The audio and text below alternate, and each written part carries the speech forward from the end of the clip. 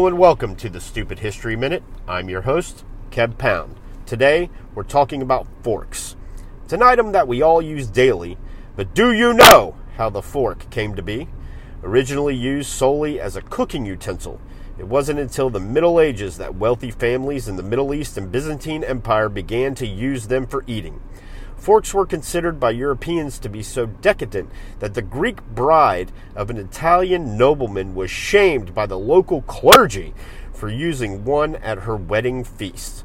Eventually, the scandal wore off, and forks became commonplace in Italy and Western Europe as a whole, but it wasn't until the 1850s that forks achieved popularity in America. This has been the Stupid History Minute. I'm Kev Pound.